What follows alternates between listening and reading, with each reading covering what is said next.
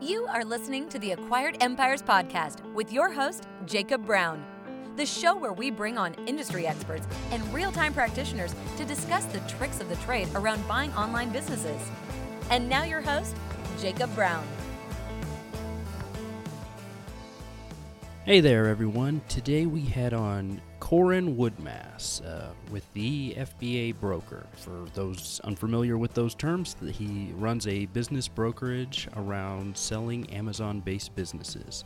And I first heard of him on Ryan Moran's show, Wine with Wyan, and he just knew his stuff really well.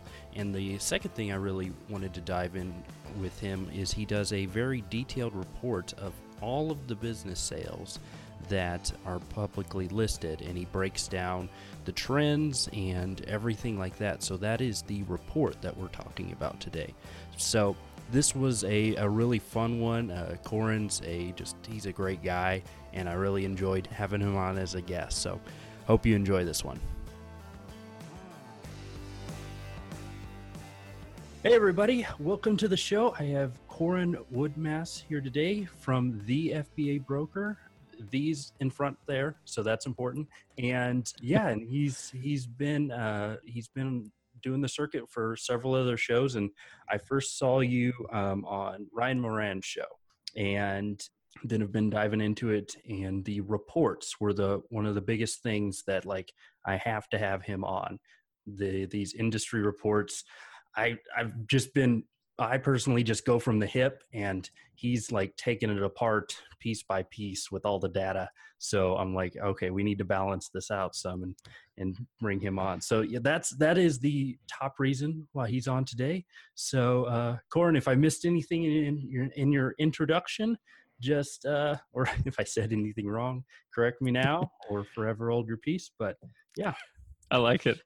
Thanks for having me on, Jacob. My name's Corin Woodmass. Thank you for the intro. I'm the founder and managing partner here at the FBA Broker. And the report you were mentioning, we actually started 2 years ago. We're the worldwide leader in market data for transactions in the Amazon product brand space. And we've been doing that, like I said, for 2 years now. So yeah. Nice. And yeah, so let's get into, before we get deep into that, what's your sort of origin story of how you got into this space? Sure. So about 5.5 years ago, my wife and I left Australia and started to travel the world. And we wanted to try the location independent lifestyle. And while it was amazing, it was fun, I met a lot of cool people, I really got bored. And I'm not sure if I can swear on your show or not. I probably shouldn't. I do occasionally, and I try not to. But if it's not too atrocious, no kids are listening to the business acquisition. If they are, welcome to the real Good world. luck to them. Yes. Okay, I just remembered I should check first. Okay, so I got bored basically. There's an X-rated version to that, but I got bored basically. Mm-hmm. We're building and selling online assets, digital assets. So websites, e-commerce businesses, building brands from scratch, the whole works. And so working as a private investor myself, acquiring multiple assets, running them, growing them, building from scratch and exiting, I learned a lot in that process. And at the peak of the portfolio's performance, before the last one Google update that wiped out about half of my income, which we can talk about later. Okay. But at the peak of that, we were in Berlin for the summer. My wife and I, with about 50 other friends, we're all in Berlin for the summer, having a great time. And something was missing. I couldn't quite put my finger on it at the time.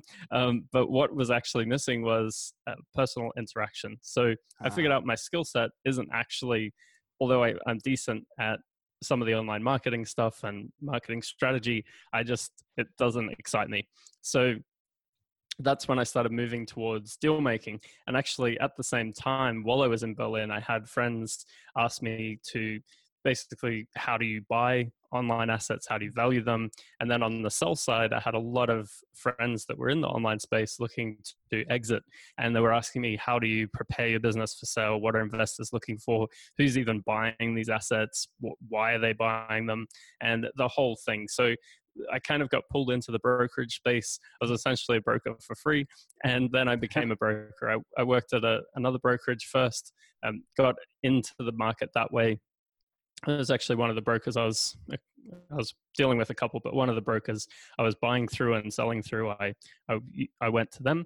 And then I noticed a huge trend this was 2.5 years ago now. Okay. I noticed a massive trend on the buy side. So huge buyer demand for any brand selling via Amazon. And this is when, shortly after leaving that brokerage, I founded the FBA Broker. And that was born out of experience speaking to hundreds of buyers and sellers and seeing this massive demand. And the demand that I saw at the time was from more traditional investors. So I think the reason these businesses appeal, a product brand appeals as opposed to an online affiliate site or the like, is that it has physical products. So it's easy to get your head around if you're starting from scratch. And also because it sells via, most of our businesses that we sell predominantly or have a decent revenue channel through Amazon.com or Amazon themselves. A lot of people have comfort with Amazon because you use them all the time. So it was those two things that got me into starting the FBA Broker. And then shortly after starting the business, starting the brokerage, I was looking at valuation tools and figuring out how to value a brand that sells for Amazon. And I didn't find a lot of good data in the marketplace. So we started mapping it all from scratch. And it was really painful. It took me about 2 months to put out the first report. And it was a really fragmented market. It still is. And now, fast forward 2 years, we used to do a monthly report. And for the last year, we've been doing a weekly Market Watch Monday, we call it, because there's so many new listings each week, so many sales each week. Just this week, as we're talking, it's the, what's the date today? August 20. There was 4 sales last week and 14 new listings. So in just a week. So there's a lot to talk about as far as multiples, how long things take to sell. And then you reached out once you saw the 6-month report that we just put out. So because we've been tracking sales now for over 2 years, we can do interesting comparisons to year-over-year growth, quarter-over-quarter, and the like. So it's a lot of bogged down data that we put out. But interestingly, because there is so much data, the type of people that love the data are the buy side and buyers with massive budgets. So we often get private equity firms reaching out to us, investment groups. We've had companies go out and raise significant rounds of capital to acquire product brands partially based on the data that we put out. So it's definitely valuable. It was valuable to us when we started, and now it's becoming more and more valuable. Wow. Okay. Yeah. So this is half the reason I have the podcast, is to learn new things. Because I've personally seen such fragmented data, like very few people just piecing it to, being in the field, you get some data, just that you naturally run into, but very few people are putting it out. So I will have to start. I think you have a webinar today, that won't be too late for the podcast, but so I'll be there. So yeah, that's really cool. So let's jump into those buyers, the larger buyers. What are, just so other buyers could know what the competition is and stuff like that. What's there when you say more traditional or you say larger, what do you mean by that? Sure. So I often talk in terms of list price. Okay. So under $500,000, there's a different type of buyer than $500,000 to $1 million, $1 million to $5 million, and then $5 million plus. Yeah. So let's talk about the low end first. So under $500,000, predominantly, almost exclusively private investors, and most of them are first-time investors, never sold on Amazon before, never really sold online before. Most of them have some experience with inventory or cash flow management, retailing, those type of more traditional businesses. So, or they're a high-paid executive and they're looking to deploy some capital and get a better return on cash than if it was sitting in the bank. And it's somewhat more interesting to buy a product brand than put money in a bank or a mutual fund or something like that, which will probably lose money anyway. So that's the type of buyer on the lower end. The good news is, if you're a buyer looking at the under $500,000 price point right now, there is a ton of businesses for sale. There is so much opportunity. The sell-through rate is horrible at the under $500,000 rate. It's about 25% of businesses will sell through that we're tracking. So out of the 240 odd businesses listed for sale right now, about 60% of them are under $500,000, and they're not. Most of them aren't going to sell, and quite frankly, most of them shouldn't sell because they're not a business that you should buy. And $500,000 to $1 million is, there's less private investors that are willing to put down that much capital in one go. So you get longer days on market. So it takes longer for that type of business to sell. And the deal term, you can get pretty creative on the buy side here as the buyer. You can ask for a lot of seller financing compared to the under $500,000. At under $500,000, most of those deals are 95% cash at close. In the $500,000 to $1 million, the cash at close comes down a little bit, not significantly, but it comes down a little bit. So you'll often see a buyer offer less as a multiple, so just less of a purchase price, plus say 75%, 80% down instead of 90-95. So you can ask the seller to take a note, or you can get a little bit more creative with the deal structure. In the 1 million to 5 million range, this is where it's really hot on the buy side right now. So the under $1 million is really a buyer's market. Above $1 million, 1 to 5 million is definitely a seller's market. For one, most of the businesses that we see listed, most of the brands that we're seeing listed, are high quality businesses because they've taken the time to actually build the business to that level. And not every business will get above a couple of million in revenue. So typically this is a more defensible business maybe, but also an asset that you want to buy. But also the net margin, the net profit that this business is making is anywhere from $300,000 to $500,000, $300,000 to $500,000 in free cash flow. So that compounded, if you buy multiple brands, can actually move the needle from an investment fund's perspective. So small, very small private equity firms or businesses that their whole business model is to raise capital to go acquire brands are buying in the 1 to 5 million range right now.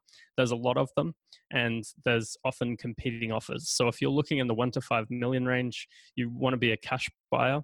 You want to have a team to help you vet the deal very quickly, and you want to move fast. That's the key at the buy side in the 1 to 5 million range. In the 5 million plus range, it's almost exclusively strategic buyers looking to vertically, horizontally integrate product brands into their category, their portfolio. Also, you've got private equity firms and other firms that are looking to acquire. We've got quite a few family offices that have a private equity division that are looking for deals in the 2 to 5 million plus list price range. So that's on the buy side there. You're dealing with more experienced professional investors and buyers at that point. Okay, and that is very interesting. So let's do a little bit just for in case we have some newbies listening and list price doesn't. What sort of multiples are we looking at, and what sort of, just for a $500,000 business, what's the net profit looking at? Right, if do 400,000, so we're not right at that little break point, which makes things funny. Yeah. So so what's or let's say a $2 million business in total valuation, what's the multiples, what's the net profits for those? Yeah, sure. So we actually did, in our 6 monthly report, we actually have a bunch of these. So I'm just going to pull this up. So just give me 2 seconds so I can, here we go. So, okay. So the good news is under the $500,000 range, talking again from the buy side, the good news is that the list price, the multiples that businesses are selling for are actually declining. Okay. So typically you're looking at around a 2.5 times annual net profit range, Okay. under $500,000. So that could be 50 to 200,000 in annual net profit. And you or said SDE. declining. Just to Mhm. speak to that, what did they decline from, and what's sort of the time period on that decline? Because that's some new information that I haven't heard before, that they're declining a little bit. But yeah, jump into that Yes. personal question Yeah. you're throwing in. Yeah, sure.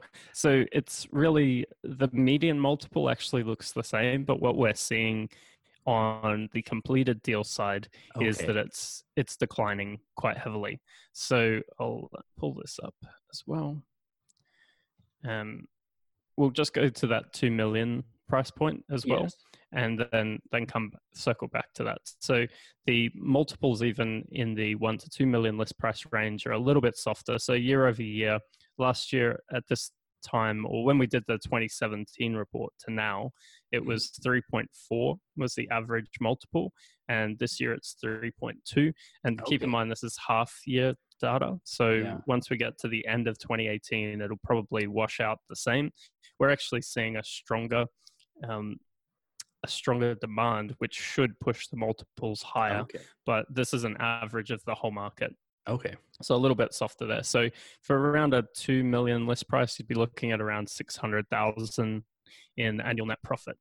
Mm-hmm. Yeah. And that's really interesting that's and that is shifted from last year. Is that what we're talking about, the shift from? Okay, so that's yes, about year over year. Okay, interesting. Yeah, and I wasn't aware of that, because when we closed, I've been more in the management side than on the actively pursuing side. So that was about a year ago. And so that's really interesting data. So let's jump into the reasons for that. I have some theories on the reasons from that, but I'm interested hearing from you where the more of the demand from $1 to $5 million, is that a newer demand? Or Yes, is that grown? yeah, absolutely. Okay. Yeah. So, and in October last year, I gave a talk in Bangkok at an annual conference. We go to a business conference, and I was talking about the 1 to 5 million range being somewhat of a black hole, because back then there was the market was quite different. So in the US, you can use SBA-backed loans to help you acquire businesses. It's set up to help the small business economy, basically, and the lender has 80% of their lending backed by the government. So if you default on the loan, the government will pay, which is kind of great. And it's great for the lender. It's not so great for the borrower, but the rates are pretty decent on that as well, in the 6 to 7% range, amortized over 10 years. So on the acquisition side, that makes a lot of sense to use an SBA loan. However, most online businesses won't qualify for an SBA loan for a number of reasons. And the clients that we have, about, I'd say probably 10, 15% of people would actually qualify. And the reason for that is a number of the owners are offshore, and also they have mixed books, so there's not clean books, right? They're running multiple businesses through one entity. That's the main reason. It needs to be paying taxes, needs clean books, a couple of years of taxes in the US paid to actually qualify. So that was the market back then. But what we're seeing now is these firms coming in with really experienced capital partners doing these deals. So they're raising 10 to hundreds of millions of dollars just to buy product brands. And they're coming in with predominantly cash. They also have their own lines of credit. So they may have co-investors, they may have other debt facilities that the average investor just won't have access to, because they're more a professional outfit. Interesting. So that's what's driving it, is more cash flowing into the market. And just to maybe some more tangible examples, what were these people doing 3 years ago that are now flowing into that market? Like what's the profile of them, specific or general as you can get? It's just interesting that the arguments against the $1 to $5 million businesses is they're not big enough to bring in management. What I've heard arguments, I think that's a little bit of a very corporate thinking. But yeah, so where are these people coming from, and why is this why are they going there? Is it just because they've sort of caught on that it's a good deal, or what's your take on it? Sure. So there's the range of people coming in and groups coming in to do this are pretty vast. I'd say that the number one way for corporate, I was going to say corporate America, but any corporation to grow is via acquisition once you really want to hit strides in acquiring revenue. So it makes sense to start from a higher point. So if you're starting with 2-3 million in revenue and you buy 10 of these, that's quite a decent amount of revenue as opposed to buying the smaller deals. Yeah. Also, the multiples these businesses are trading for are still very low compared to a traditional business. So that's something that is bringing most people in. As far as backgrounds, there's usually teams of people getting together to do this. So one person will be analyzing the market and saying, okay, here's the multiples, here's how many transactions, this is a universe of sellers. There's a report put out saying that over, I think it's 20,000 market third-party sellers on Amazon are making over $1 million in revenue. So that's quite a big universe of acquisition targets, and if they're all trading for 2 to 3 times free cash flow, that's a really interesting proposition if you can come in and scale those up.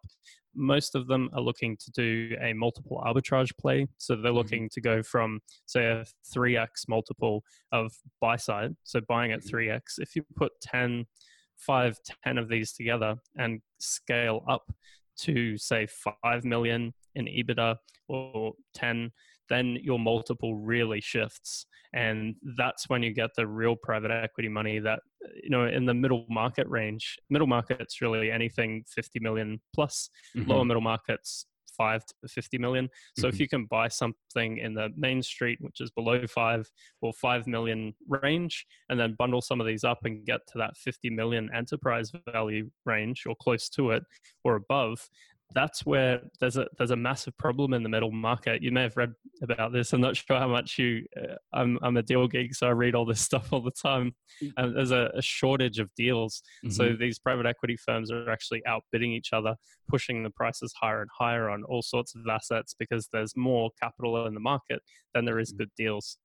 Yeah. And so just to be clear and just to make sure I didn't miss any, that sounds like they're taking these $1 to $5 million businesses and rolling them up to get over $20 million or $10 million in total valuation. And that bumps it up. And what sort of multiples, once you break that ceiling, what sort of multiples are you looking at for that? Because I think that's just crazy that you can just do that, just add these. And I'm assuming because they're FBA businesses, they lend each other to rolling up even better because a lot of the management and a lot of oversee.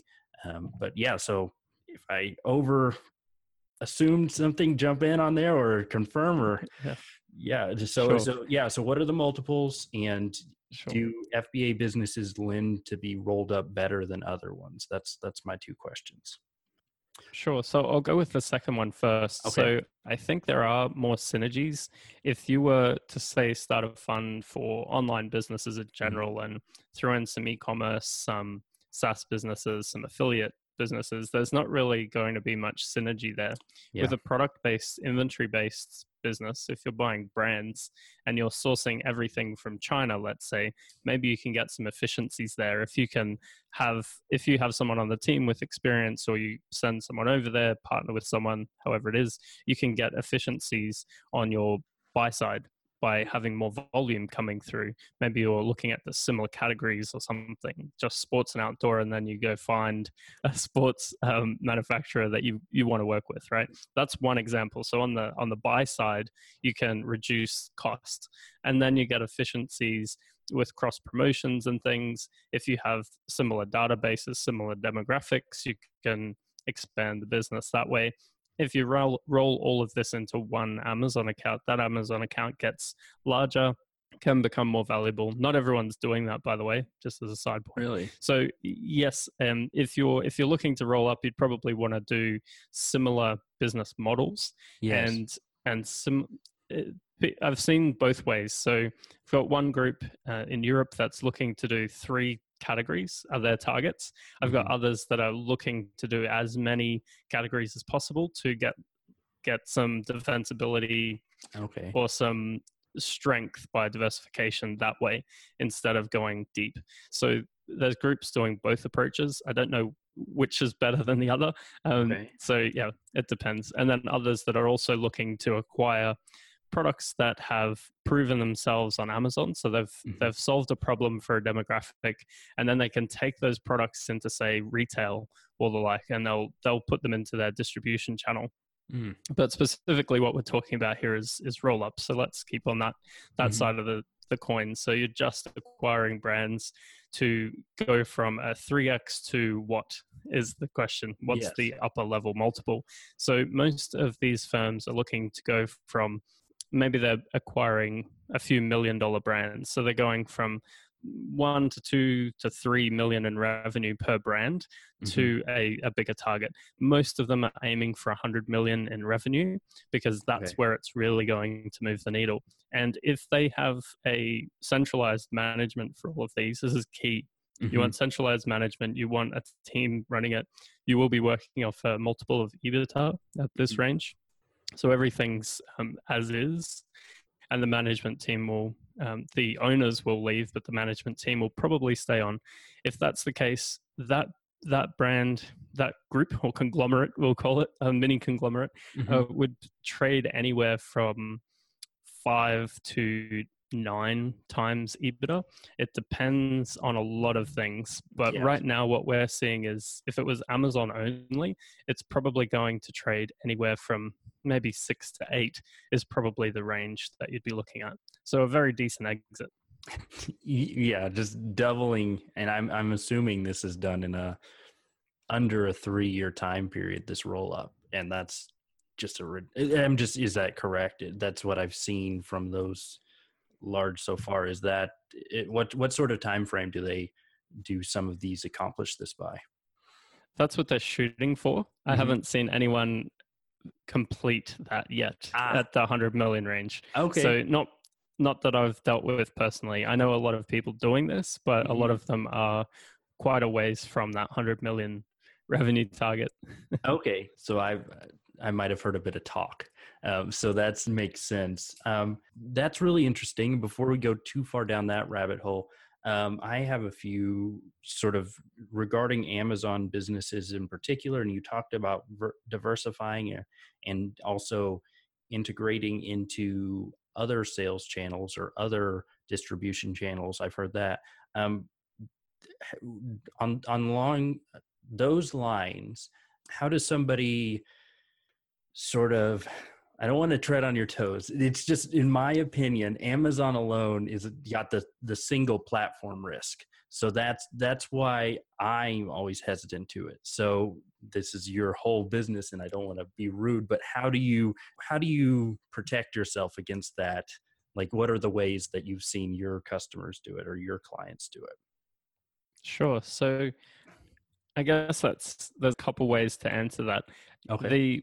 The major shift for us when we started out to get cut through, basically in the brokerage market, was to focus only on Amazon and FBA businesses selling via FBA, fulfillment by Amazon. What we're actually moving more into now is dealing with founders of product brands that have a legitimate product that's solving a problem for a customer, that they build these products out around that demographic. And our mutual friend Ryan Moran, he teaches a lot of this stuff, right? So they're the type of brands that we are seeing become more valuable in the marketplace. As buyers see more deals, they'll get more and more picky about what to buy. And back when we started, there was 2 years ago, there was literally buyers saying to me, I'll buy anything that sells via Amazon. They didn't care what it was. It was ridiculous. And that just doesn't sustain itself. So if you do have a product brand that's solving a problem for a customer, your brand is very tight around that demographic. Even if your income is majority Amazon based, because it is quite tough to compete with the Yes. sales engine that Amazon is, right? If that's what you're looking to acquire as the acquirer, you can pay a lower multiple because of the risk, but then you can look to take that outside of Amazon. And that's really the opportunity here, is to you buy at the multiple of risk that you're willing to take, and also what the market will bear. You can pretty much do any deal you want as long as you can get the seller to agree to it, right? Which is half the challenge. And then you really there's two parts. So one is taking it outside of Amazon. The other is having some experience with Amazon, ranking on Amazon, understanding the algorithm, been through a few ups and downs. That will help as well to reduce the amount of risk you personally are taking on. So I would hesitate suggesting someone going from scratch to buying into an Amazon only business if it's not a type brand. So you want to stack the chips in your favor. So definitely get some experience with Amazon, partner with someone who has experience on Amazon, get that strength on your team, do some courses, try some stuff, and then get going. Right? Don't go from scratch on this unless you're just playing around with acquiring. And we see this often under the $100,000 mark. You see a lot of buyers just coming in. Yeah, I'll give this a go. It doesn't work out. Oh, who cares? And it's not so much that blasé, but you do see some of that on the lower end. Okay, so a couple of, one is to just get an Amazon Ninja on your team to just be able to navigate all of the hurdles. Another strategy is to buy a brand that can be, that has, and so what are the sort of the indicators that something is what are the assets that it would have or something like that a brand is stable all on its own or something? Like what do you look or recommend for that? Sure. So I'd go with who is the demographic, who's the target market. So sometimes you'll see brands that appeal to one demographic, and then they'll have 5-10 products that are fairly diversified selling to that consumer. And ideally something recurring or repeat purchase would give you some comfort. So if they've got Subscribe and Save on Amazon, let's say, and they have a high percentage of sales through Subscribe and Save, that can actually give you some comfort there. If they've got subscription on their website, that's a great one as well. So there's recurring auto ship payments through the website. Then you can actually use some of that capital to the revenue you're bringing in to actually acquire more customers. So that's something that's interesting.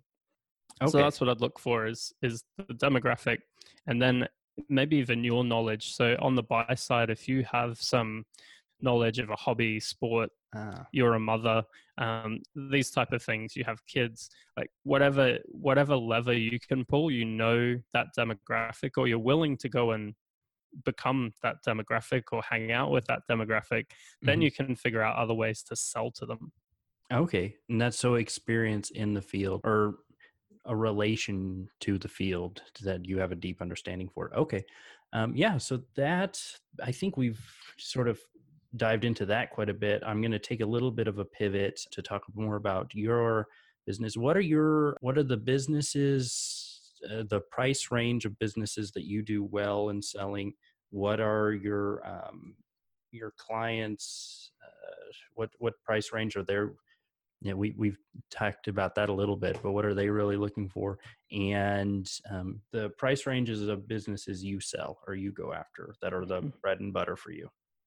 Sure. So our bread and butter is 7 and 8 figure brands and enterprise value. So 7 and 8 figures plus is our range. So we only really deal with strategic, smaller private equity groups that are looking to acquire family offices and the like. So on the buy side, that's who we're dealing with. And on the sell side, we're looking for exactly what I was just talking about, brands that appeal to one demographic and they have some defensibility baked in. Even if the income is predominantly Amazon based, they have more than just an Amazon sales.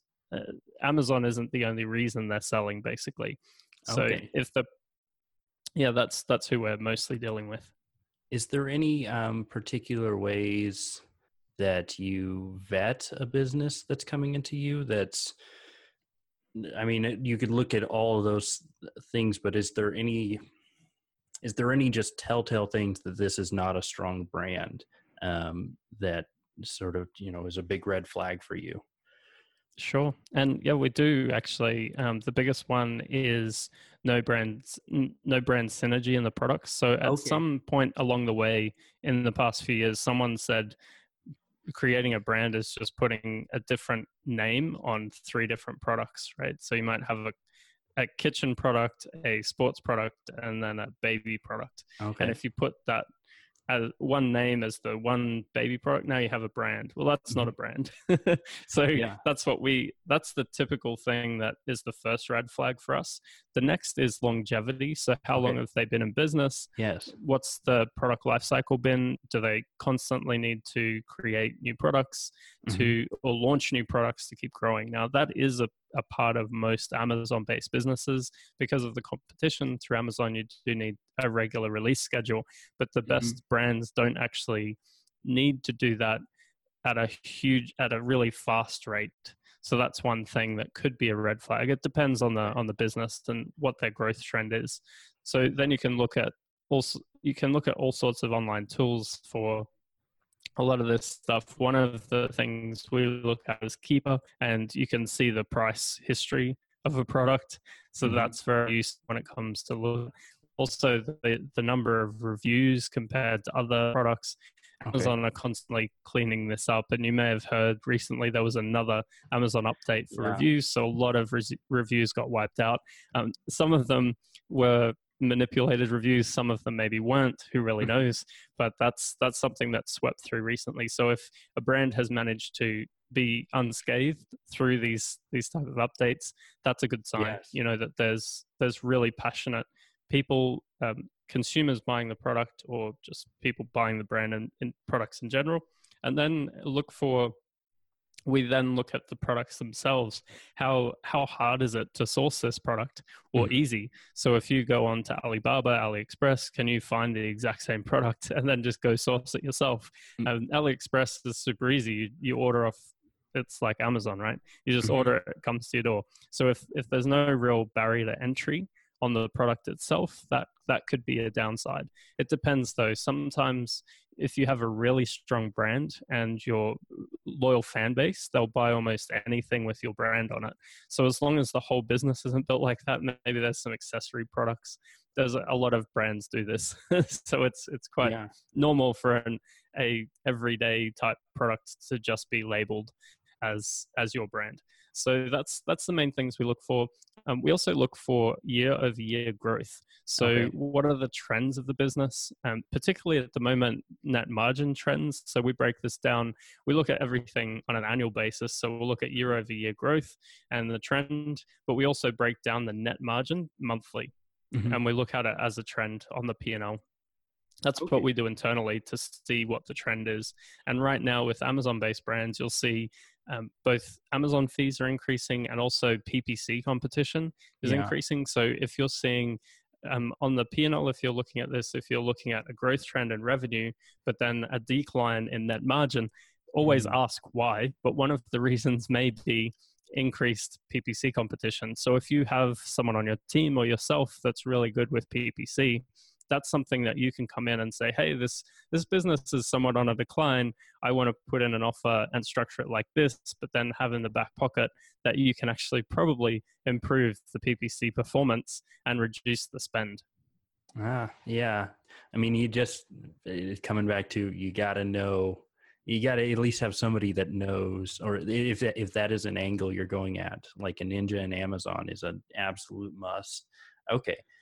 Yes. Yeah, I like to stack when I'm investing after what I've, the ups and downs that I've been through personally. I like to stack the deck in my favor. Oh yeah. I wouldn't look to buy unless I had an unfair advantage. So you want to come in with either way more capital to get cost efficiencies, expand the product line, have people on the team that are ninjas at different things, or you yourself. Preferably all of those things is what you actually want to really succeed at this. I think that was very well phrased up right there. Just come in with an unfair advantage is how you make a fair deal, a great deal. So you spoke a little bit about longevity, and that was something I was curious about with, I guess Amazon's been around for a long time. So they have like businesses with, large histories. What's sort of the minimum of, I mean, you did speak about working with like very strong brands, and they might have sales before Amazon or something like that. What's sort of the minimum time period that you would say is a stable brand with Amazon, and how it sort of fluctuates so much?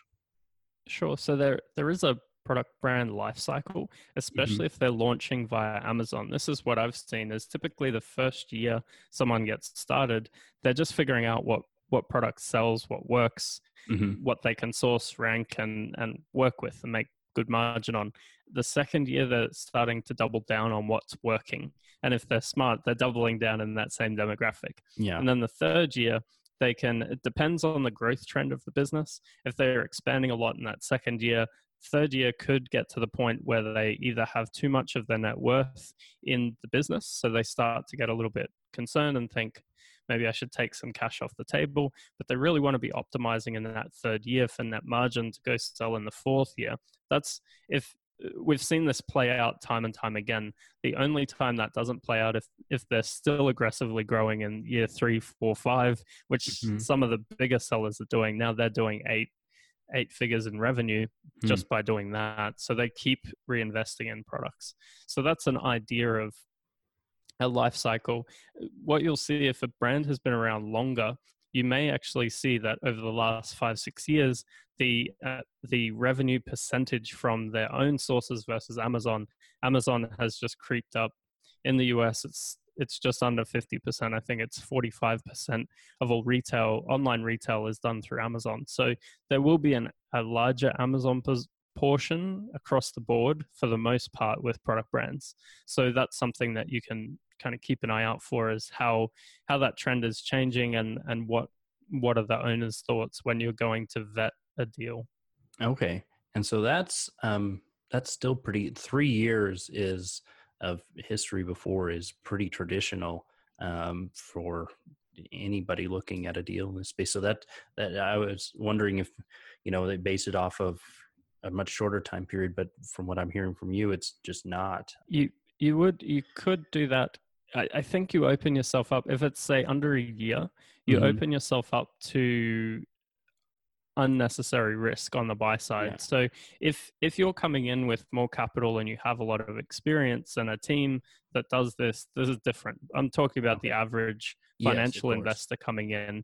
If you're looking at something that's been around 9 months or a year and a half, it's still a year and a half. They're probably just figuring out what's working, and they have doubled down on some things, right? So one thing we haven't looked at is product diversification. So we also look at revenue per SKU or per product that they're selling. So if it's earlier, a year or two, you're typically seeing one product as the hero product making all the income.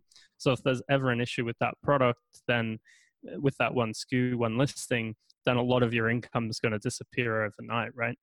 Yeah. So that's another thing you want to keep an eye out for. The businesses at the 2-3 year mark typically have more diversification in products. Sometimes they can't, and that could be a red flag or something to capitalize on if the business does have one hero product. That's either a liability or an opportunity, depending on what you're coming in with, right? But especially, I'd be wary if the seller has tried a bunch of other products and it just didn't hit the same levels. That's a question you've got to ask. There's not always 100% blue sky. With some of these smaller deals in the $100,000, $200,000, $300,000 mark, maybe they've hit the top of their category as well. Maybe that's all there really is without really going sideways. Yeah, you just don't know at the smaller level if they've plateaued and then the red flags and opportunities. It's that I liked how you said that. It can go either way, but once you get in the more unknown area, it's much more often red flags. Because you buy, that's how they'll pitch it to you. there's so many opportunities over here. We haven't even done this, or we haven't even done, and it's over a certain amount. I think that's a valid argument because you've got some wiggle room and everything. But okay, that was really in depth, and now you got me thinking on something, so I got to dial back down. And I got some questions here that I wanted to go over specifically. I think you said, I don't know how far you've gotten into my content, probably just a tiny bit, but I prefer my thing that I've been in so far is off-market deals. So I'm like a bad person. I usually just say brokers probably have something up their sleeve. Don't trust them. Just go find it yourself. And people are like, I don't want to do that. And I'm like, well, I can't help you. So how would you recommend somebody vetting? Because sometimes they're just bad, but other times they're just not a right fit for you. It's probably the usual case. How would you recommend somebody vet a broker so they know this is the right person for them? Sure. Can I circle back to off-market deals? Yes. Okay. So I had a meeting with a private equity group here in Chicago last Friday, and we were talking about deal flow. Mm-hmm. And their mentality on this is to only work with intermediaries, which is interesting. Really? They've been at this since before private equity was actually an industry. Okay. So late 70s, they've been at this a long time, had a lot of success, mm-hmm. and they've actually pared back to not doing any going for anything direct off market. And the reason for that is a time money situation. Yes. So if you have a lot of time, you have a lot of time and a lot of, it's really like a sales approach. So mm-hmm. for selling, you need a lot of deal flow. Basically, you need a lot to talk to a lot of contacts before you get someone interested. Even less will be ready to go at or reasonable on price, and then even less again will be ready to go financial wise. Mm-hmm. So that's the biggest hurdle we have with onboarding new clients is we get a lot of deal flow coming in. I talk to a lot of people every other day. I'm on calls with sellers, buyers, the works, right? All mm-hmm. the time. And I love it. That's why I love what I do. But from the time of someone saying, yes, I'm ready to sell my business to actually being able to take their business to market could be anywhere from the fastest we've had is 4 weeks because they had all their books ready to go and we just created the marketing package for them. So everyone knows that is rare. That's super rare. Yeah. Okay. No one knows their numbers basically. So the books people are using. Yes. And that's another thing actually. The biggest hurdle to someone, even once they present their books in a fashion that we could actually take to market, mm-hmm. anywhere from 30 to 50% less is what they're actually looking at. Not top line. Everyone knows revenue. You can look that mm-hmm. up easily. But the actual net margin, the net profit, the seller discretionary earnings that we try and figure out is really nuanced and always less than what someone thinks. Mm-hmm. Maybe they've got too much inventory. Maybe they've got deadlines in the product space, right? So there's a lot of things. So a broker's role is really to take a seller by the hand, walk them through how to prepare their business for sale, and then walk them through the whole process. Now, another thing you miss out without dealing with a broker, mm-hmm. and this could be a good thing or a bad thing, is you don't have a buffer when you're negotiating. So not only when you're negotiating, but also through the diligence process, the handover, the transition. So off-market deals are great if you can get them. And if you have the time to go after it, mm-hmm. by all means. I mean, this is a whole industry in and of itself, off-market deals, right? Mm-hmm. Same in real estate, businesses, real estate, similar stuff. But it's a time and it's a numbers game. So I was actually just listening to your podcast mm-hmm. Before the call. I didn't finish it before we jumped on. But I saw myself in the first year of being in business, I ran my numbers and we were at about a 3% conversion rate from 3%. Someone putting in asking for an evaluation to actually listing was 3%. And part of that is because, well, part of it is, well, this is all I do. So I'd hope it would be higher. But so what part of the reason is we don't say yes to everything. We have minimums, we have criteria. We vet things pretty heavily, and we don't have a massive team, facilities. We don't need to push deals through the door intentionally. We will get to that, get larger eventually, but right now we're focused on doing the biggest high quality deals we can do, and I'm always trying for the next deal to be bigger and bigger and bigger. So that's my approach. Now, how do you does that help with off-market stuff? Yeah, and I'll say one thing. I'm in one sort of deal that I closed, and I interacted with 300 different businesses for that one. So it's I can definitely attest to that. All of that, not just broker talk for, just to say, hey, go get a broker, but it's really true even from a guy that likes off-market deals. It's a ton of work, a ton of time. Ours took close to, I'd say 7 months to close, and they were ready. Like when we talked to them, they were and I'm talking with, out of those 300, a lot of those are 2 to 3 years away. So that's the other side of it that we just, it's all true.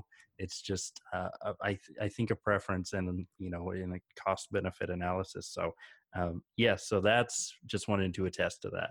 And you weren't just actually, but no, well, actually, that's a good point. You're actually building an asset base there. Okay. So if you're looking to do one deal, going out and doing it yourself is insane. If you're looking to do hundreds of deals, and you're looking to raise a fund and you want to do this professionally, right? That you're actually building an asset right now. So for you, that makes a ton of sense. And you're getting a lot more one-to-one experience with the type of businesses that you're looking to acquire. So that's absolutely awesome. So it depends on what you're trying to do, but also don't discount that first go round. So it's like building versus buying a business. You get like you use a broker, you pay more up front, you get the immediate results. You build your list yourself. It's like entrepreneurship when you start off with it, which I just pieced that together right now, and I'm like, so that's why it's taken so long. It's like entrepreneurship. It just takes forever. Yeah. That's why I say go buy a business, don't start it. But so okay. Well, that was introspective and very enlightening right there. So thanks for that. No, that's cool. Yeah, you're definitely building an asset. People that put their hand up for something. There was a study done by a firm that does inbound people put in, I'm interested in X, and they'll send you out information. So there's a third-party company that does this for Fortune 500 companies and brands. And they did some research, and they found that in the first 90 days of someone putting their hand up to inquire about a product or interest in a product, only 15% of them will buy within the first 90 days. However, if you take that time frame out to 2 years, about 50% of people will buy inquired about something. So if you have a longer time frame, we're tracking our leads. So we've been around 2 years. I've actually realized that a short time frame for us is a really bad idea. Okay. So I'm looking at a 10-year time frame myself with my own leads. So I'm mapping it as we go along, but I'm not going to make too much of a judgment call until that 10-year mark and really see what the compounded return of our leads is at that point. Okay, and that would make sense because it's what the business of brokerage is got. I was wondering on like that lead time in 10 years. That's interesting. And so so I think let's circle back to the original question before we got on that. How do you evaluate a broker? Sure. So there's, or how would you? Are we talking buy side? Are we on the? Are we talking buy side? Yeah, not okay. No sell side. Just maybe how you've done it. That makes it easier. Yeah, that makes it easier. Or okay, anything. So with brokers, on the buy side, you'll need to deal with a lot of different brokers to find the type of deals you want. There's something like 63 brokers worldwide with an Amazon-based business for sale right now. So there's a lot of brokers, a lot of options, and a lot of listings. So one thing you'll notice is how much information the broker actually provides and what their sales process is. So you'll need to figure out what the sales process is, how to jump through the hoops. Some have more than others to actually get to the information. But what you want to do is build a relationship with the broker. So whoever you're dealing with at the brokerage, follow up with them and treat that like your business. So if you're wanting to acquire one brand, you really need to put some time into this. I would contact all the major brokers, get on their radar, provide proof of funds, whatever you can do. Just say, hey, I'm a legitimate buyer. I'm ready to close. Here's some transactions I've done before. Here's exactly what I'm looking for. You bring this to me, we will put in an offer. That's the type of stuff that you need to do. You need to be, because there's so many buyers that are just tire kickers, right? I actually said to a private equity firm based out of New York, they were just looking at getting into buying product brands, selling via Amazon. They hadn't had committed capital yet. They said, if I prove the case, yes, we'll release the capital. And can I just see some deals? And I said no. So to a very verified business, I said no, because I'm super protective of the brands that we're taking to market, and I don't want to spend time dealing with someone that has a very low chance of closing. Obviously, everyone has diligence and their own metrics that you only really see once you see the brand and you get some time to dig into the numbers. For sure, I get that, but you really want to make sure that you're legitimate going in. And also the other trick when dealing with brokers is to get back to them really fast. Yeah. So if you get some information from a broker, thank them straight away. Yep, I got that. I'll get back to you as soon as I can with my thoughts, and get back to them and give them detailed criteria feedback. So, oh, I thought I was looking for this. This didn't fit, and here's why. And you may think that, hey, I'm the buyer, I've got the cash. Why do I have to do all these steps? And I'm not saying this just for dealing with me, although that would be really nice. I'm talking in general. You really need fast feedback, because we do deal with a lot of buyers and a lot of tire kickers, like I was saying. So when you're getting started, it's standing out above the crowd and also providing some feedback, helping the broker out. If you see any mistakes in the information, get back to them as well. Say, hey, this doesn't match or whatever. So as far as picking a broker, if you're on the buy side, you're not really picking a broker. You're really picking a broker if you're going to sell a business, and that's a different story. But what I would say is learn the process for each broker and jump through the hoops, and then be interactive with them, especially if something's not a fit. Sometimes I deal with buyers that have 20, 30 SIMs a day coming in, so information memorandums, we've got 20 to 30 a day. That's a lot to get back to, right? So, but if you get back to people, the broker will also help you find the type of deal that you're looking for. So right now we've got a deal we've been working on for maybe three months at this point. It's releasing next Monday. The list price will be around the $10 million mark. I have a bunch of buyers for this already. And that's because I know what I've got in the pipeline. And I also spend a lot of my time dealing with buyers and figuring out exactly what they want. So you can get on preview lists and the like. If you give constant feedback quickly, then I would prefer a fast no than a maybe, and then 2 weeks later you're out, right? So that's one thing in dealing with brokers. Okay. So, but I would deal with as many as you can, because you really want to see as many deals as you can when you're first starting out, or when you're looking to acquire. You want to see everything. Okay. And so just to highlight that, make sure all the brokers know your funds are verified. That was one of the big things I saw. That's a very straightforward step. You either have it or you don't, and make sure they know that.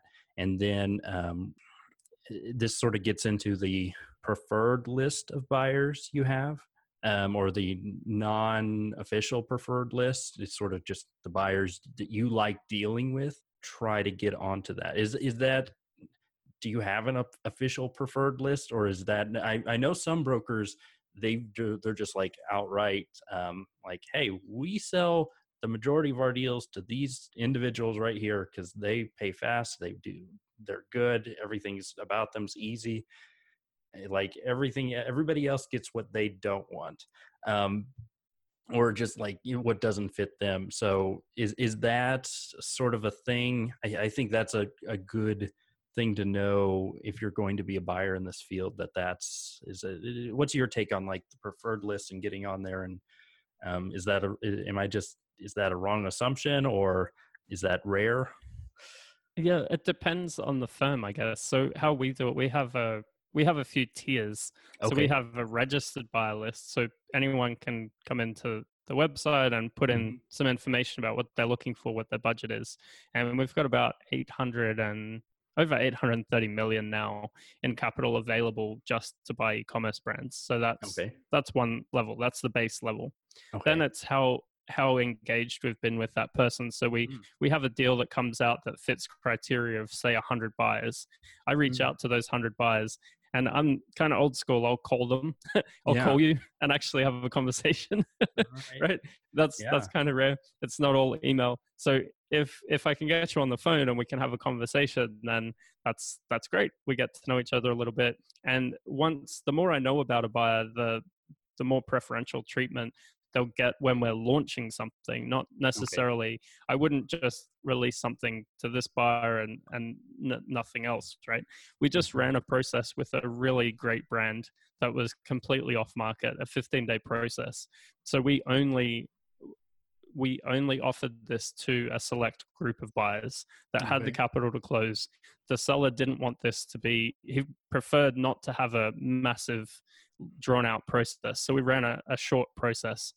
We ended up getting two offers and 2 backup offers that just couldn't get their offer in time. They said, look, if anything doesn't work with them, come and talk to us.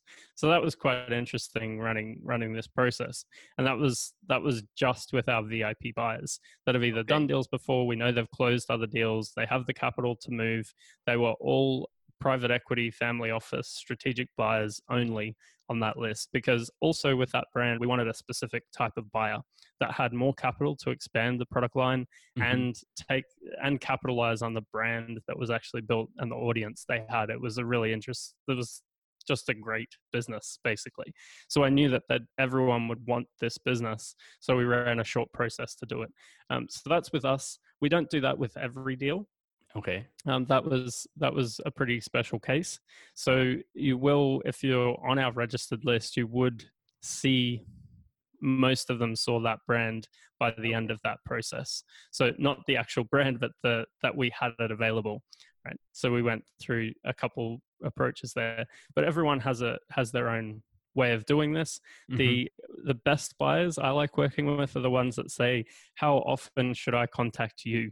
I've had buyers say this, how often should I get back to you, and take it as their job to follow up, right? So that can be a way as a buyer to get more and more on the inside, is to follow up more with, what have you got going on? How can I help you? That type of stuff.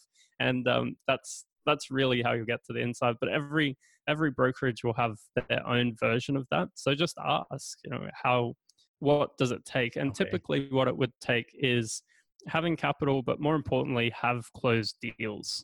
So ideally, you want to get to that first deal pretty quickly to get taken as seriously as a serious buyer, and in that specific vertical. So I've had a couple of buyers recently that have a lot of transaction experience, but are new to Amazon e-commerce, and they're really taking their time to make a decision. They're sort of in and they're out, and they'll get there eventually, but I know they're not a serious buyer ready to move forward. So I'll shoot them deals and we'll keep the conversation going, but I know they're not ready to close today. And there's a difference between being ready to close today and once a deal fits, obviously not just crazy person. Oh, anything. Yes, I'll bid. Let's go. But, defining your criteria. So if you're starting from scratch, that's how I'd do it, is I'd get clear on what I'm buying, why, how I can improve it. Do I have the funds? And then present that case to each broker. And then spend time getting to know the brokers that are in whatever niche you're going after, whether it's product brands or SaaS or whatever you're looking at. If it's trucking companies, same thing. Yeah. Okay. And so that's a great thing to really stress. For people that come in with money, they usually think they're the special ones. But it's really about putting in the work, not being a tire kicker, and those things that make you a preferred, just better to deal with. And it is a level of work. So that is that's really good to have iterated there. And yeah, I think that a lot of people, that if they don't have deal history, they just want to look at things. You talked about that other firm that's like just wants to get their feet wet. Where would you, is there anything you would recommend for people that are still in the tire kicking area to go for? I mean, it seems like when you're talking to the brokerage, you're looking for people that have already done deals or like been in the space. Where should people go when they're not ready? Like, where do you wish they went before they came to you if they're not ready, or anything like that? Have you thought about that? Sure. So it depends, I guess. Okay. They can just listen to this podcast. I saw your question. Don't worry about it. I guess if people take some time to figure out where they're at, and be upfront with that. Say, look, I have this capital available. I'm just starting to look at this space.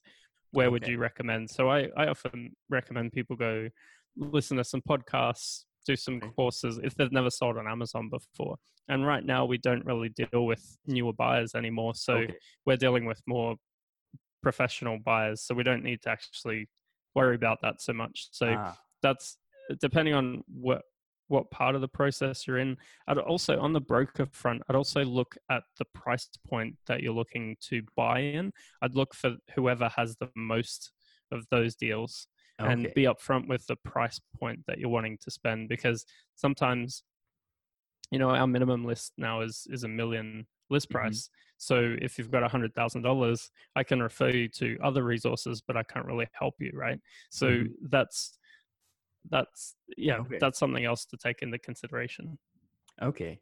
And that makes sense if you're dealing with more mature buyers or more experienced, that would be, they're just naturally removed from that. So that is a good point.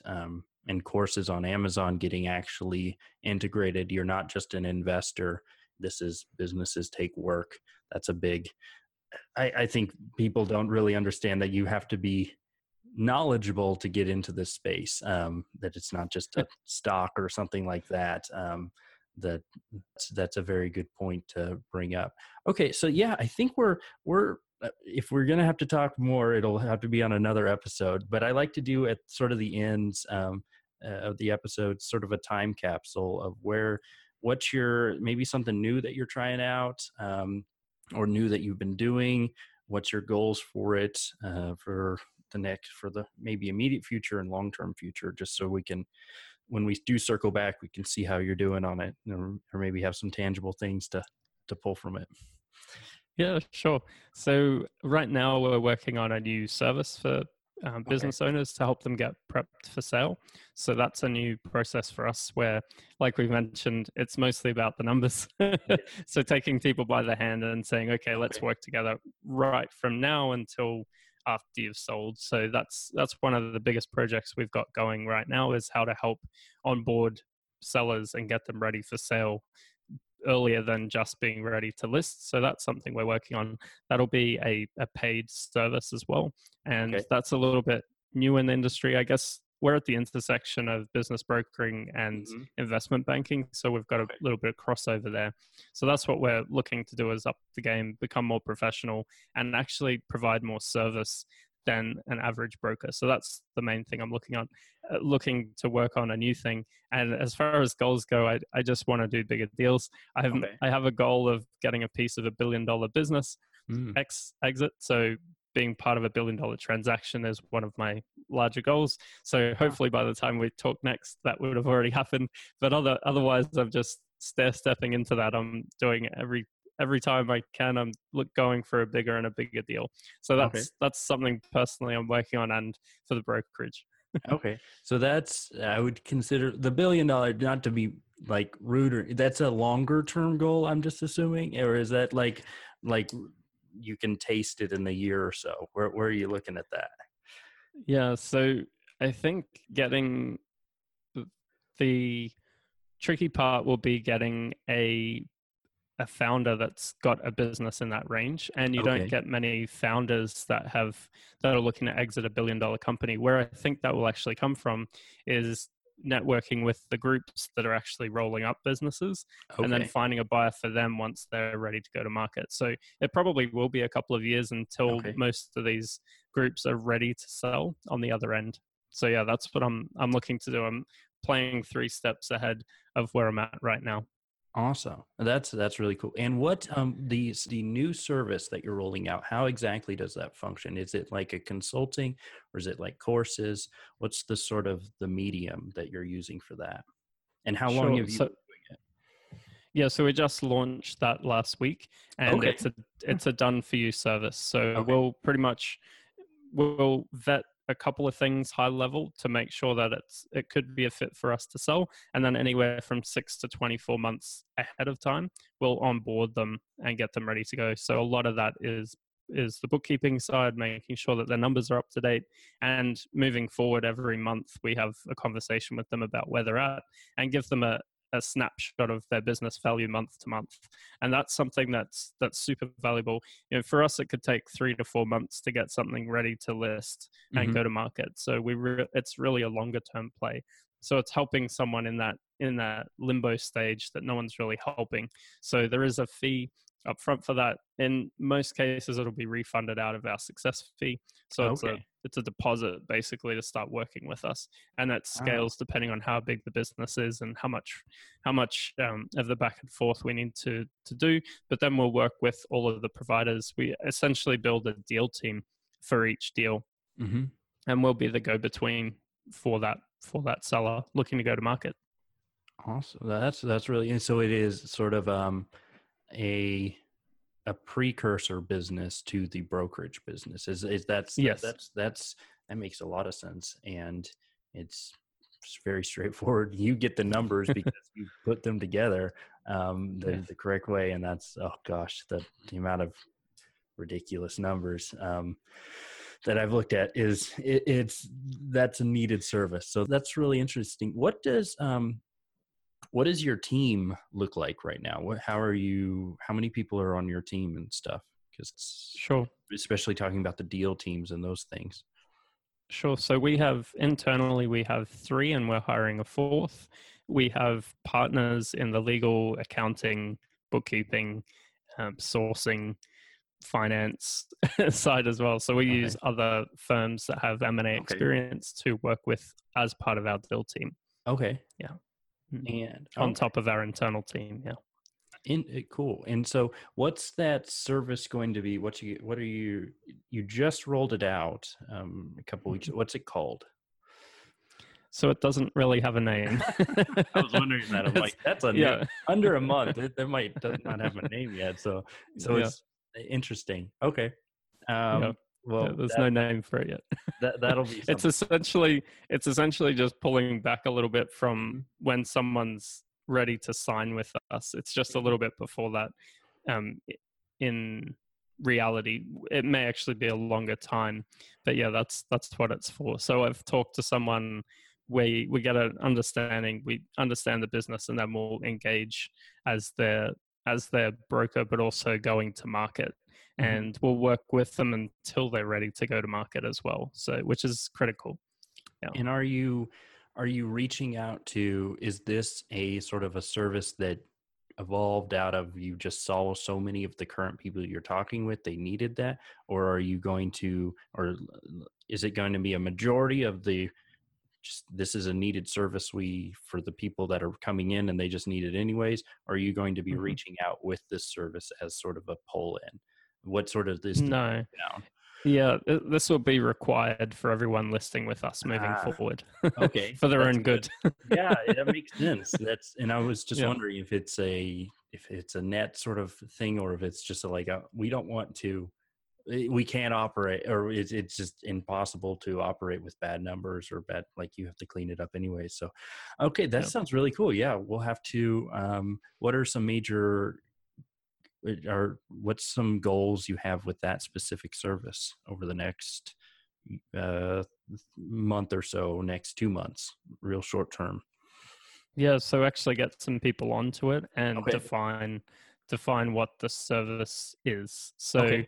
we've got a sense of what it can be, but actually once we do a few of these, then we could standardize it a little bit more and make it Ah, easier to onboard people. So it's actually just running it, testing it, improving it is the next thing. okay. Yeah, that's Yeah. well, I'm glad I caught you at the. It's always nice when we catch them right at the beginning, and because then it pivots or it goes off or it does very interesting follow-up interviews. So yeah, Yeah, absolutely. we'll have to get you back on and we'll talk about For that. sure.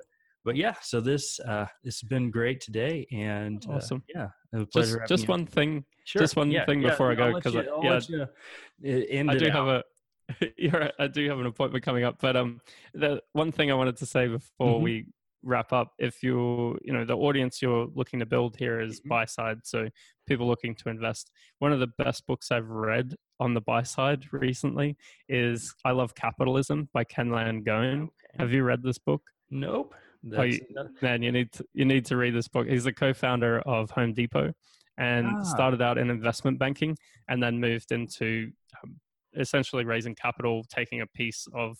Now he owns pieces of multiple multi-billion-dollar companies, and it's very inspirational.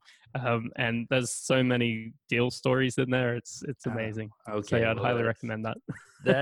I'm yeah, another the deal stories is my just drug. So that's I'll definitely You'll love it. yeah, I definitely will. I can guarantee you that. So yeah, that was my question I forgot to ask, is what thing you would leave the listeners with, and glad you jumped in there. So yeah, it's been a pleasure having you on, and I'll let you go for today, but we'll circle back around in some time period. But yeah, Cool.